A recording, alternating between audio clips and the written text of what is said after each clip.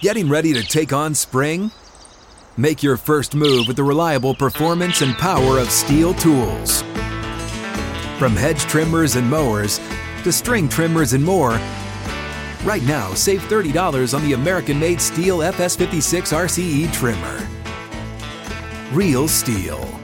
The FS56 RCE is made in America of U.S. and global materials. Offer valid through June 16, 2024. See participating retailer for details. Live from the 6th and Peabody Studio and across the Outkick Network, this is Outkick 360 with Jonathan Hutton, Chad Withrow, and Paul Kuharsky. Just like that, the final hour is here, Outkick 360. From 6th and Peabody with Yeehaw Beer and Old Smoky Moonshine across the Outkick Network, streaming live at Outkick.com and on this great radio station. Glad you're with us. Hit us up on Twitter, social media, Facebook, and in the YouTube chat with Chad right now. YouTube chat's on fire today. You got a lot of activity going on in that YouTube chat. Every time I check in, I drop in a line, get out, come back in. They're on to a different subject. I drop in another. My thoughts on that, come back in. It's amazing. It's free-flowing. I love it. Coming up, one big thing on every NFL game for Week 5. That's in 20 minutes. Let's dive, though, into some of the SEC headlines. Max Johnson for Texas A&M, he's out with a broken hand, and he is the deemed starter in College Station. They're on the road this week in Tuscaloosa to take on Alabama. Last we checked, the line was 24 points. We should do that again and momentarily. Check in on that line. And also, Chad, you got a response from Billy Lucci on not just Haynes King, who's expected to be the starter, but also the 5-star freshman who's waiting in the wings there. Yeah, Billy Lucci responded to a text. I knew it was, not that I doubted Ian Fitzsimmons, but I knew it was the perfect report when Billy Lucci followed up and said, great reporting by Ian Fitzsimmons. It will be Haynes King as the starter, and would not be surprised to see Connor Weigman, number 15, the 5-star freshman. That's what Billy told me in a response. That what a game to play. He thinks that you're going to see number 15 in maroon and white on Saturday, making your college debut in a grudge match type game where both head coaches outwardly hate each other in Tuscaloosa against number 1 Alabama would be quite the debut for Weigman. I know, Haynes King wasn't doing anything, but Max Johnson has 3 touchdowns and no interceptions, if I'm reading this year's stats correctly. He's not doing that much either. He's been thoroughly unimpressive. Yeah, their offense has I've been asking I don't all think that along, line changes. Where's the recruit? Where's the recruit? Yeah. It maybe is a game early. I wouldn't be so eager to throw him to the Wolves this week. But I'm it seems to me they've got to get to the 5-star. Now, here's where I am with Jimbo's offense also. If your argument is this 5-star freshman who's probably way more talented than any other quarterback on the roster, he's just a freshman. He can't possibly get down the idiosyncrasies of this complicated offense as a freshman. Change the offense. 2 things are happening here. Your offense sucks and isn't doing anything, so dumb it down for your players. And if we see that he's far and away the best option from a talent perspective, you have committed a massive injustice to your team by not dumbing down the offense to get him in before this. And that's an ego problem, plain and simple, with Jimbo Fisher. I said it earlier in the show, I'll say it again. If this continues down this path offensively, he must fire himself as offensive coordinator and bring in someone else to run the offense next year and get this thing going at A&M because they have the talent. They have the playmakers. They need a faster offense. They need to make it apparently something that's simpler for them to run, something. But he's got to change it, and he can't be the one making the decisions. Well, now they're without Anais Smith for the remainder of the season, which was out last week as well. 24.5 is the spread. That hasn't changed since we started the show, since the news came out. So Vegas clearly knew about this. They also, I think part of the spread, I think Vegas thinks Bryce Young's playing. I think that's the other part of this. I think they're saying that they believe Young gives it a go. Yeah, maybe. This, though, with the change at quarterback, maybe they knew about Max Johnson not playing all along also. Sure. And that 24-point line was there. Yeah. I also think it tells you there's really no difference between Haynes King and Max Johnson in this offense. It's not a huge drop-off for A&M going from one to the other, so it doesn't really matter.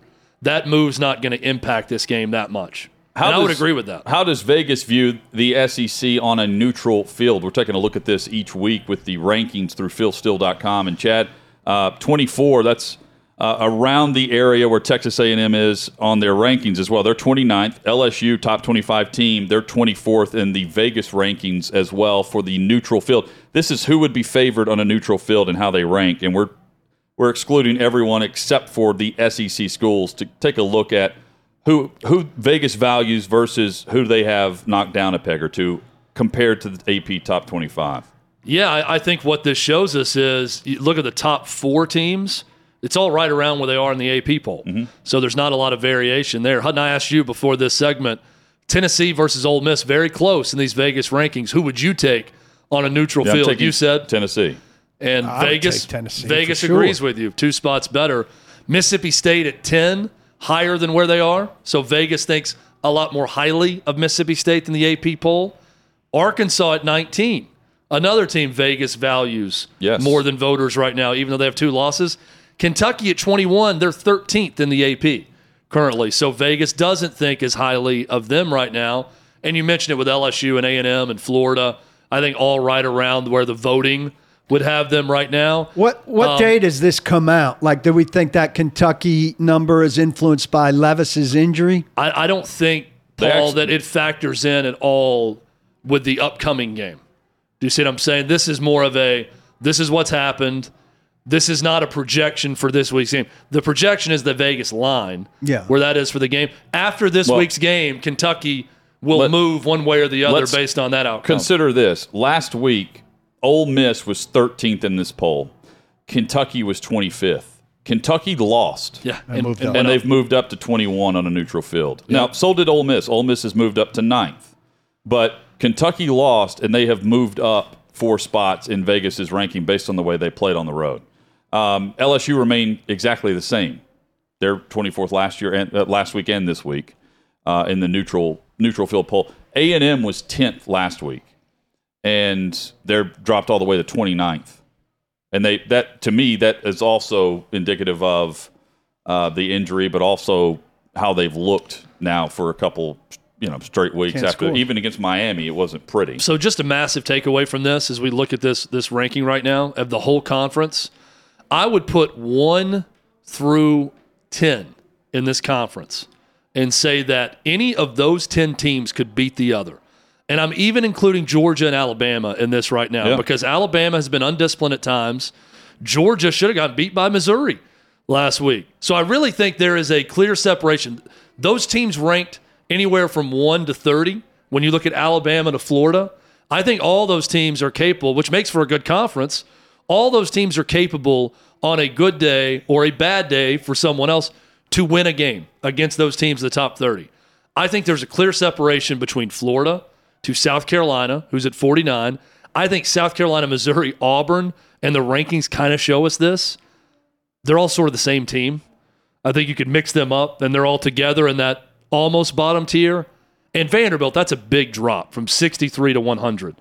So Vandy's 37 spots behind the 13th ranked team in the SEC. That's no surprise there. I don't agree with you. That's also a jump up for Vandy. 1 spot. Who was maybe dead last a year ago in all of FBS. Oh, well, they moved up 1 spot from last week. I'm saying from last they year. moved up 30 spots from a year ago. So that's also a nice jump up this year. Yes. They've been better. I don't buy what you're saying, Chad, about I'm not expecting A&M to challenge Bama, and I'm disgusted with them, and I don't think they could do anything against Alabama or Georgia or Tennessee. I think A&M at 29 offensively, it's tough for me to see them doing it, but I thought it was impossible a year ago. Also, when they beat Bama, so crazy things have happened. And Missouri challenged Georgia somehow. Right. Yeah. LSU defensively, they get after the quarterback, and they've got a mobile. They got a mobile quarterback on their side that gives them a chance against a lot of teams. I still think it's Alabama, Georgia drop off everyone else. Yes. But my only point is Alabama and Georgia are gettable. I think Georgia has shown that the last 2 weeks. Alabama showed that against Texas for a stretch of the game against Arkansas. These teams are not indestructible this season. Georgia was, I thought, pretty close to indestructible a year ago. Bama was not for most of the season. Georgia was. They've shown some holes so far this year, and there's some good football from, I think, if you want to even take away, Paul, 29 and 30 from that list with A&M and Florida, go that top 25 route in the Vegas rankings. Alabama down to LSU. That's a pretty fun round robin if all those teams were just in the same league playing against each other and no one else. I'll take that. And, the competition, Kentucky not viewed on a neutral field with Ole Miss highly last week, but we saw a solid game. Ole Miss ended up winning, and Vegas told us last week they're not favoring Kentucky. That's why the spread last week was 6.5. Did it stay there on the road to Oxford? We're like, man, why? Kentucky's already won on the road against Florida. Why? Where's the discrepancy? And Vegas is saying, hey, Ole Miss on a neutral field or at home, we're taking them over Kentucky in the same setting, even though Kentucky's won on the road in the conference. And Ole Miss really hasn't played anyone to this point. So Mel Kiper, I saw. I think the gap has closed as much as we've seen in recent years with the conference itself. Like, I think the middle of the conference has cranked it up a notch, not much, a notch. And we've seen Alabama and Georgia, they're still dominant. But we have seen them come back to earth a bit. Even if they're winning games, they're winning it in a different fashion than what we saw on the scoreboard a year ago. Yeah, we're getting into the time of the year where the A&M upset happened last year. Let's see it in the next 5 weeks. We're due for that game. While I believe that, I don't think Tennessee, Ole Miss, any of these teams have a shot at the college football playoff. And Alabama and Georgia, I have as virtual locks for college football playoff spots. So but you think Tennessee can win one of those games? I think they could. Well, if they do, then my thoughts would change. But if they win at LSU this week and they're undefeated playing Bama and they beat Bama, someone in our YouTube chat said, would Hendon Hooker be a strong Heisman candidate if that happened? And I said, not candidate. He's the front runner by a mile. If he continues these numbers and beats LSU and Alabama, at that point in the season, he's number one. I don't care what C.J. Stroud or anyone else has done at that point. With his statistics so far, if that continues and they knock off LSU and Bama, I don't think that's going to happen. But if that happens, he's number one. But if they beat LSU and Alabama, would you then expect them to lose somewhere else in a way that they don't get to the college football playoff? If they beat LSU and Bama, I think they're virtually in the college football playoff. Well, you're playing Bama again. You're going to play Bama again. Even if you lose to Georgia, I think you're beating Kentucky if you beat LSU and Bama. Not a certainty.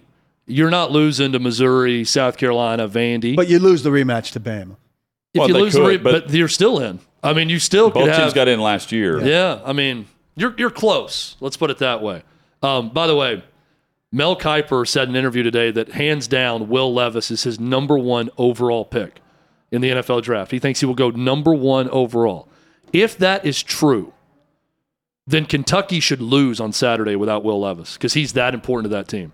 If Kentucky's offense looks anything close to what it has with Will Levis, with this backup quarterback, that to me is not a sign that Will Levis is something great. Well, I'll go a step further here. If that's true, and I don't believe that's true, and I believe Kiper's way off here, but if that's true, Mark Stoops isn't as good as we make him out to be because they're not.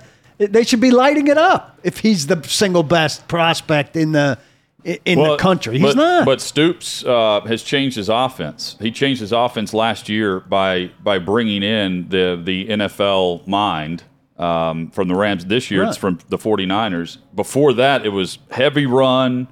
Extremely one-dimensional. Wide receivers were playing quarterback. Right, so they've changed it into his favor, and he should be lighting it up. And but to me, that's on Will Levis. They have Wan'Dale Robinson. That's what I don't understand. That's what we're saying.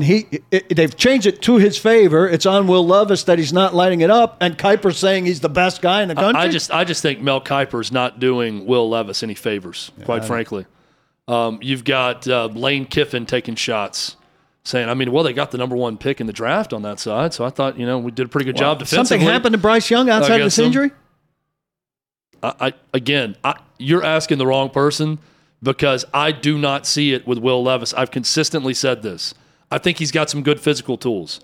Decision-making, accuracy, He's turnover prone at the worst possible times. We saw it again this past weekend. I do not see how he is not even the first overall pick. I don't see him as a top 2 round quarterback. I think he's more of a 3rd to 4th round guy. Well, these guys get pumped up. I could see him winding up being a first-round quarterback in a 5-quarterback first round because we know what happens with desperate quarterback teams. The last year, things got tamped down. But I don't understand how he vaults the other 2 guys that everybody's been talking about for a year. This is an organism, right? It's alive. It's changing. It's moving. If Kentucky takes the field without Will Levis on Saturday night and looks horrific on offense, then we look at Will Levis differently and say, doesn't make him better. He may be elevating a really, really bad offense, though. That's what we're looking at then. This guy's making miracles happen to even win games because Kentucky's so bad without him in the game.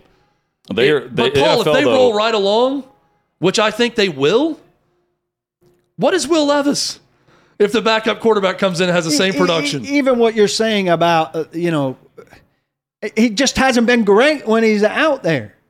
But people argue, this is the Kentucky fan argument. He's throwing to nobody. He had one good receiver, Wan'Dale Robinson, a year ago. He threw almost every pass to. They don't have great receivers. Their offensive line's not great. But these are the excuses they make. Elevate people, evade rushers. These are things great college quarterbacks do if they're not presented with fantastic talent around them, no? I think Barryon Brown from Pearl Cone here in Nashville, the freshman, is terrific. And I think he is going to be a stud playmaker for the next few years for Kentucky offensively. As fast as they come. Yes, he is really good. He's going to be a problem for everyone Kentucky plays for the next few years. And, when you are watching Kentucky, the announcers will tell you how many NFL scouts are there. NFL's investing a lot of time in Will Levis, and I think that's part of what we're hearing from Kiper. Is he knows talking to those people. Just, the amount of scouts that were there for the Kentucky-Florida game, the amount of scouts that were there this past week in Oxford. Just keep your ear to the ground. They're going to tell you who's there to watch Will Levis. So I think we'll have a great read on him throughout the year, and if he continues to stay up there. I mean, that's the NFL talking to these guys. But you've also been to Bama and you've been to Ohio State. You've seen you know what I mean? Like, isn't there a degree of we need to go see this guy because we don't know as much about him? We haven't seen him. This is in no way a statement of prediction of where he's going to go. I believe Mel Kiper talks to NFL people. So this isn't coming out of thin air. Yeah. NFL people like him. I am telling you my opinion. Watching a lot of quarterbacks in college football is I don't get it. Now, Josh Allen was not a great passer at Wyoming. And there were times I'd watch him and think, I don't get it. Well, he got it.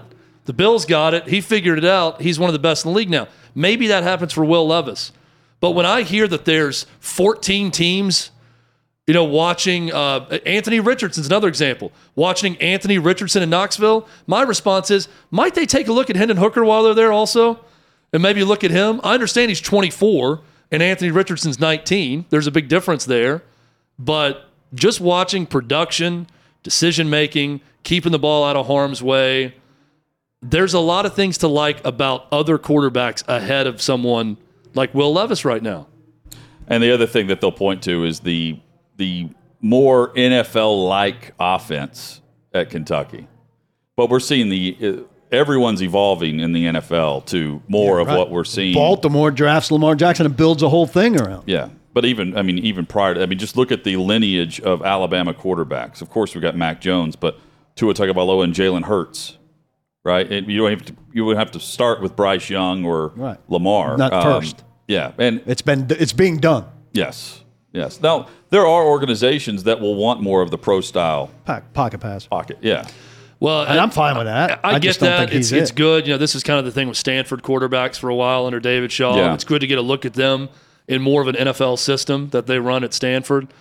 I'll also say Lamar Jackson did not run anything close to an NFL system. He's one of the best quarterbacks in the league. Patrick Mahomes did not run anything close to an NFL system. He's the best quarterback in the NFL. Let's go on. Tua Tagovailoa and Jalen Hurts at Alabama. They played for Lane Kiffin. Nothing like an NFL system, what he's running at Alabama. So I just don't see that as something that's going to get a quarterback from a second-round grade or a third-round grade to a first-round grade. because you saw him in something that's similar to a pro-style offense. Right now, the top 2 picks in the NFL draft, as we make the turn to the second quarter of the season, is Houston and Carolina. Who both need an infusion of something big time at quarterback, whether he's a pocket guy or a runaround guy, whatever he is, he needs to be good. If you are in the AFC South, you are on your knees praying that they take Will Levis number 1 overall.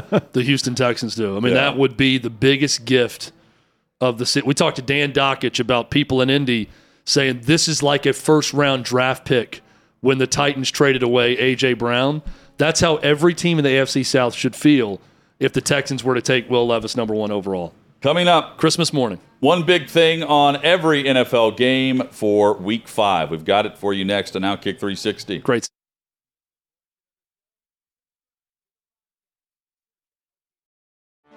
Get ready for the greatest roast of all time, the Roast of Tom Brady, a Netflix live event happening May 5th. Hosted by Kevin Hart, the 7-time world champion gets his cleats held to the fire by famous friends and frenemies on an unforgettable night where everything is fair game. Tune in on May 5th at 5 p.m. Pacific time for the Roast of Tom Brady, live only on Netflix.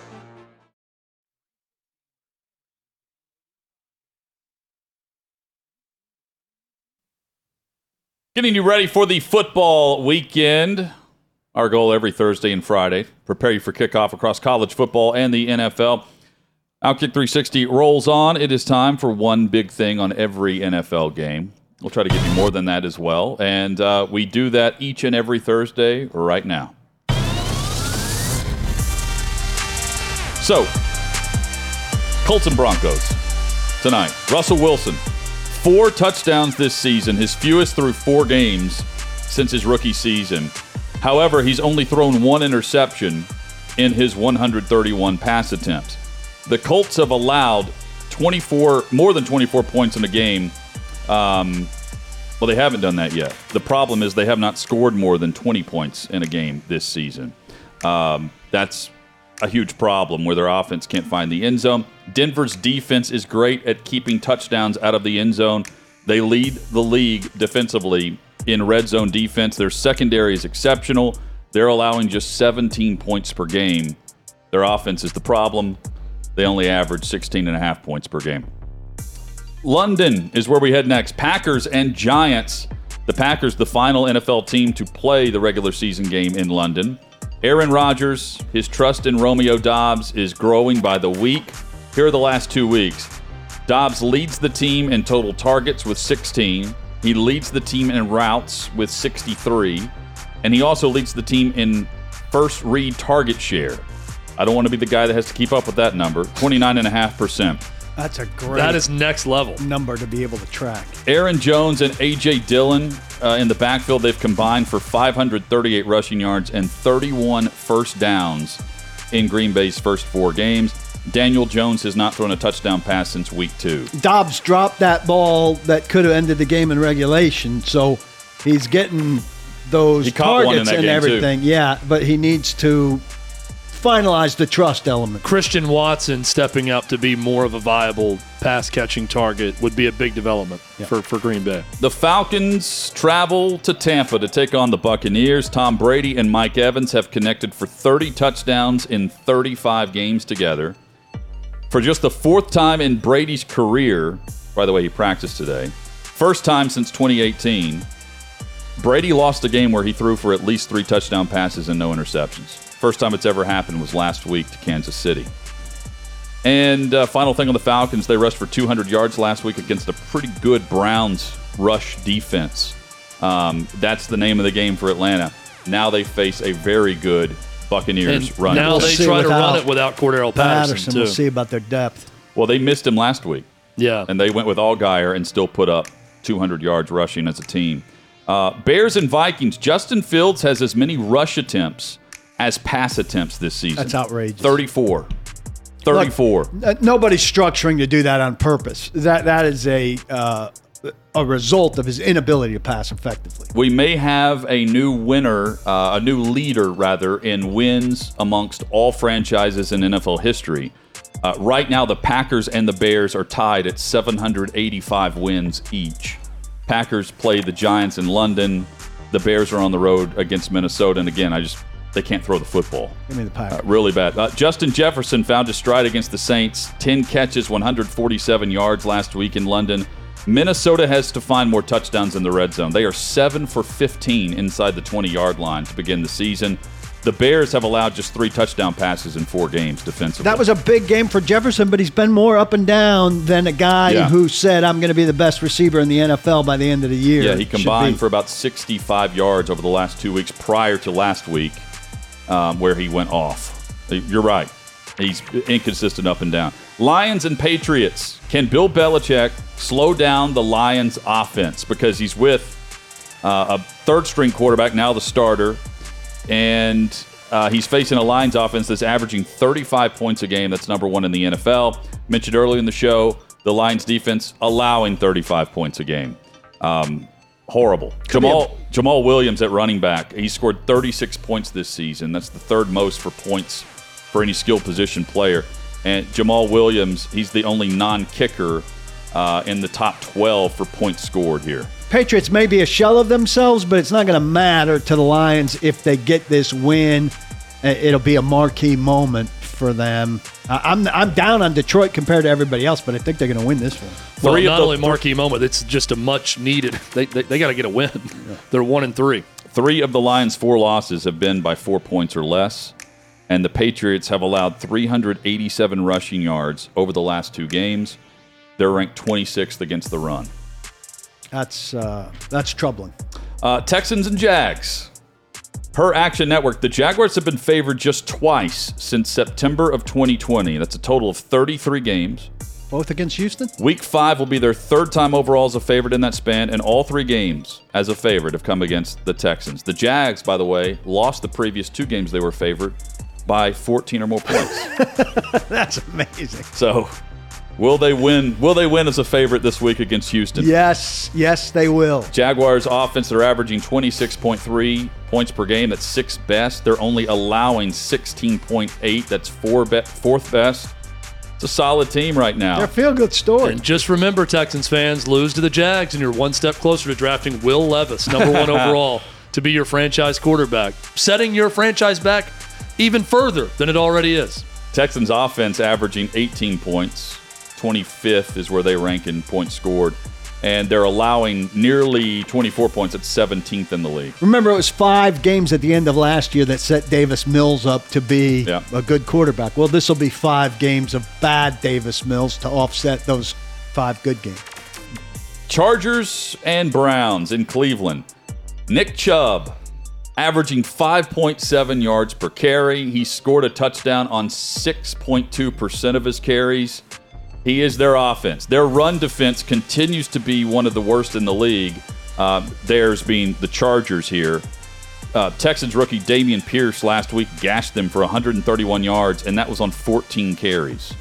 14 carries for 131 against the Chargers defense. Justin Herbert has thrown just 2 interceptions. He's been sacked only 4 times in the first 4 games.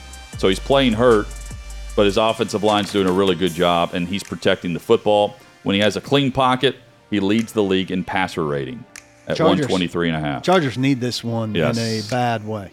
Dolphins and Jets. Teddy Bridgewater getting the start for Miami. Jalen Waddle is sidelined in practice this week with a groin injury, and I saw where Tyreek Hill was added to the injury report today, although reading through it, it doesn't seem like he's going to be limited. Paul, look that up real quick. Here's the key, though. Even though because he's on the injury report, I made a note of this. He's facing Sauce Gardner. Sauce Gardner is not nearly as fast as Tyreek Hill. He's known more for his size and his physicality. He's 6'3", 200 pounds. But he is playing really well as a first-round corner for New York. I'm excited to see this matchup. They don't go man. They don't trail the receiver in that defense, so it's not every single snap. But Gardner has performed okay against some top talent that they've faced already. This is the biggest challenge with the speed of the Dolphins' offense. Miami has won 8 of the last 10 of this series, and they currently have the 2nd worst pass defense in the NFL through the first 4 games. I bring this up because here is Zach Wilson against a bad Dolphins pass defense, second worst. They faced 63 pass attempts from Josh Allen. They also had to go against Lamar Jackson, who went off, and then Miami came back and won that game. So I bring it up. Maybe the stats are a bit misleading because of the quarterbacks they faced, but Zach Wilson has the ability, Paul, we saw it firsthand, to let it rip. And he's got a couple receivers now that have been putting up some numbers. I'm intrigued by this one. They have 19 guys on their injury report. Miami? The Dolphins. Tyreek Hill limited today with the quad. Waddle, it takes a while to find him. He's got a groin him. injury. Limited today with the groin after not practicing yesterday. Steelers and Bills. Steelers, a 14-point underdog in Buffalo. I'm waiting for this. They are the last team since the merger in 1970 to be a 14-point underdog in any NFL game. They had never done it before, never been, the underdog this much in a game. I think if you asked me for who the last team would be, it would have said top of the list, close to it. That's a great stat. Yeah, going through the most they've been, 13.5 to the Cowboys. That was the Super Bowl. 11.5 at the Chiefs. That was in the playoffs last year. They lost 42-21, and then they were 11.5-point underdogs to the Oilers in 1992, and they won that game. George Pickens. I remember that one. Yeah, thank you, McClain. 15 targets on Trubisky's 116 attempts in the 3.5 games that he played, and then the targets went up significantly as soon as Pickett came into the game. I want to mention this, too, for Pickett. He's facing a Bills defense that has allowed just 58 points to begin the season. That's through 4 games. That's really good. 14.5 is still equivalent to $1 billion in this circumstance. It's steep, isn't it? Seahawks and Saints. Geno Smith completing 77% of his passes. Highest completion percentage through the first 4 games in NFL history is Geno Smith. He's on the road this week against New Orleans. Here's the real reason the Saints have started slow. You can point to Jameis Winston and some injuries. They have a -7 turnover differential. That's why they're losing games. And that's why they face a hole. And they nearly won last week, if not for the double doink. Geno Smith must regress. At some point, yeah. At some point. The law of averages would suggest that he's not only going to regress, he's going to go rock bottom. He's going to fall off a cliff. Just don't punch anyone in the locker. The laws of Earth, Jack. Or don't get punched. Oh yeah, that's right. Yeah, for him, he got punched. I mean, he don't do anything to get punched in the locker room, and maybe this will continue. Right. Titans and Commanders. Derrick Henry got going in the first half last week against Indianapolis. He 99 yards rushing by halftime.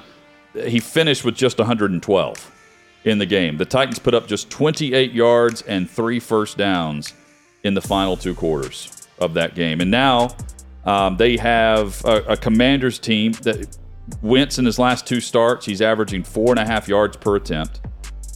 He has only completed over his last 2 starts 59% of his passes, 1 touchdown, 2 interceptions. And Jahan Dotson, who is tied for the NFL lead in touchdown receptions as a rookie, he's not playing in this game due to a hamstring injury. I think they can get away with doing the first half thing another game, and then they've got a bye week to figure it out. Then they got the Colts again. Then you start with like Kansas City, Green Bay. You're going to have to play a more balanced game to have a chance in those games. Here's where we find out how good the Titans coordinators are at scheming up a defense. Washington has surrendered an NFL best 12 plays, or NFL worst. 12 plays of 30 yards or more, NFL best. 10 of those have been passing plays. So they're not allowing the X plays against the run. Ron Rivera's very good in that regard. And here's the deal. Cooper Rush had 3 of those 10 last week. Cooper Rush dialed up 3 of those explosive plays last week for the Cowboys. The Titans need to be able to do that in this game for Washington. And no Treylon Burks, who maybe is their best hope for some of those plays sometimes. Late afternoon kickoffs, 49ers, Panthers. The Niners are 29th in scoring. They average 17.7 points per game. They've scored just 21 in losses to the Broncos and the Bears. The Panthers are now 1-26 under Matt Rule when the opponent scores at least 17 points. So the defense either holds the 49ers under their season average, which is 17.7, or the Niners win this game. Well, we've seen the 49ers win on defense, and the 49ers will win on defense against the Panthers, who are no threat. Baker Mayfield has had 9 passes batted down at the line of scrimmage. That's the most by any quarterback currently playing in the NFL this year. Cowboys at Rams. This is your 3:25 kickoff on Fox. CeeDee Lamb, 16 receptions on first down this season. That's more than any other player. He also caught 11 passes of 15 or more yards so far. And that's tied with Tyreek Hill and A.J. Brown for the most. They're dialing up things, and they dialed up 3 last week from Cooper Rush. Cooper Kupp leads the league in receptions, 42 receptions through 4 games. And the question is, can the Cowboys keep him in check defensively? They've started to really improve in pass defense, and we saw that with Diggs. They're getting after the quarterback as well. I'm no mathematician, but if you're catching 10 passes a game and you play 17 games, that's about 170 catches. It's right on it. And the record's like 140-something. Yeah. A year after throwing the second most touchdown passes in the league, Matthew Stafford had 41 of those last year, 41 touchdown passes. He's thrown just 4 in 4 games, and no touchdown passes over the last 2 games. That's stunning, really. Considering that Cooper Kupp's caught 42 passes from him. You know who's caught none of those 4? Well, I don't know. Allen Robinson maybe snuck one in, but he's not catching any passes. I think he's got one. One touchdown, and he has 9 total catches on the season. That's a tiny total. Eagles and Cardinals. Jalen Hurts now on pace for 225 carries this season. The NFL record for a quarterback is 176. He would shatter this record with the pace that they're on. Lamar Jackson holds that record, by the way. He set that in 2019, his MVP year. That's why I bring this up. We haven't heard anything about the kind of hits Hurts is taking. We haven't heard any complaints about him being too much at risk.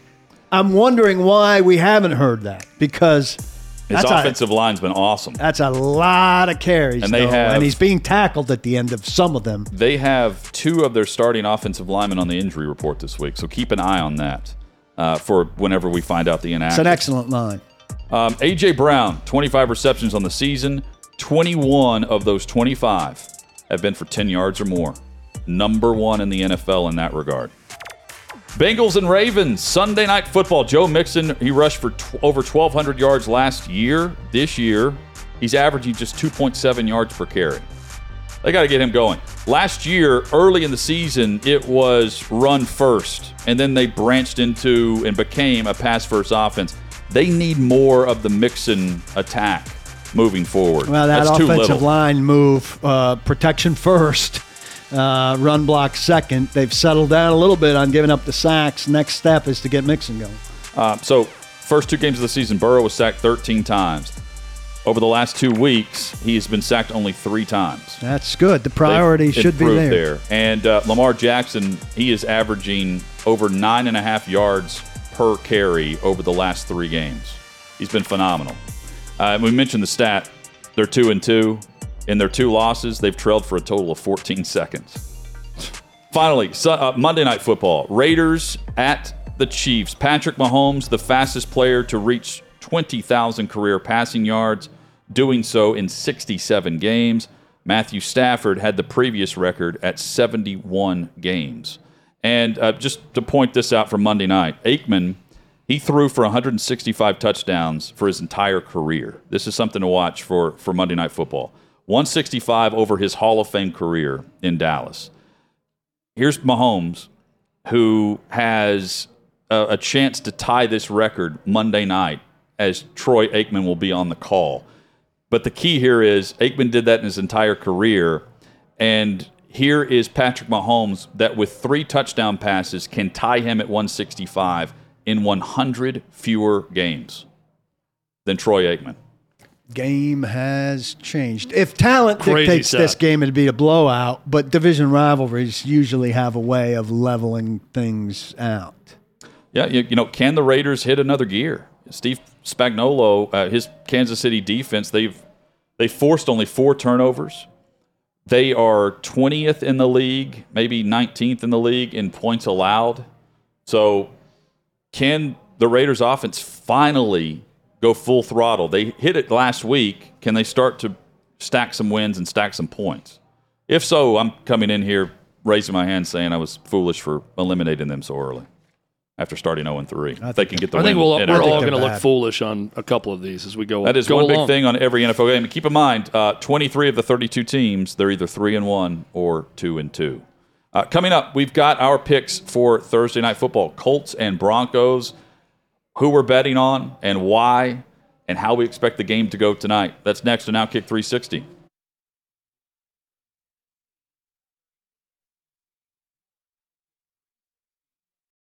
You ready? Showtime.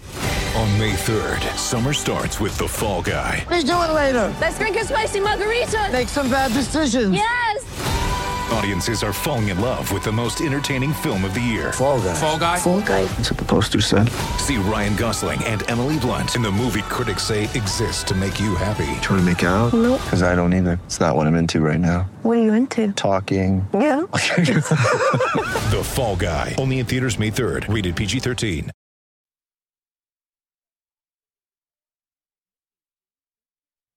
Outkick 360 rolls on. Outkick.com/bet is where you can go to wager on Thursday Night Football this evening. All of the great props, all the lines, money lines, anything you may be looking for, futures bets, Outkick.com/bet. Tonight, Indianapolis at Denver.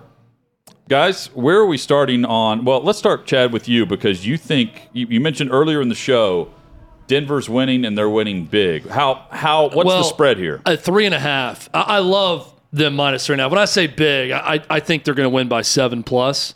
But I love Denver minus 3.5. You guys know I love anytime touchdown score parlays to put on top of that. Melvin Gordon, anytime touchdown. Mo Alley Cox, anytime touchdown. Mo Alley Cox is plus 470. And I feel like he and Matt Ryan have nice chemistry when they get close to the goal line. Have nice chemistry against the Titans. They do, and it's going to carry over tonight. If those three hit on a $5 bet, you make $115. Mo Alley Cox touchdown, Melvin Gordon touchdown, Broncos minus 3.5. That's my parlay. Godspeed. So we all think this game is a struggle, right? The struggle to watch. I'm eager to watch it. I'll raise my hand and say, I don't mind watching struggling teams that are trying to figure it out, especially coaches.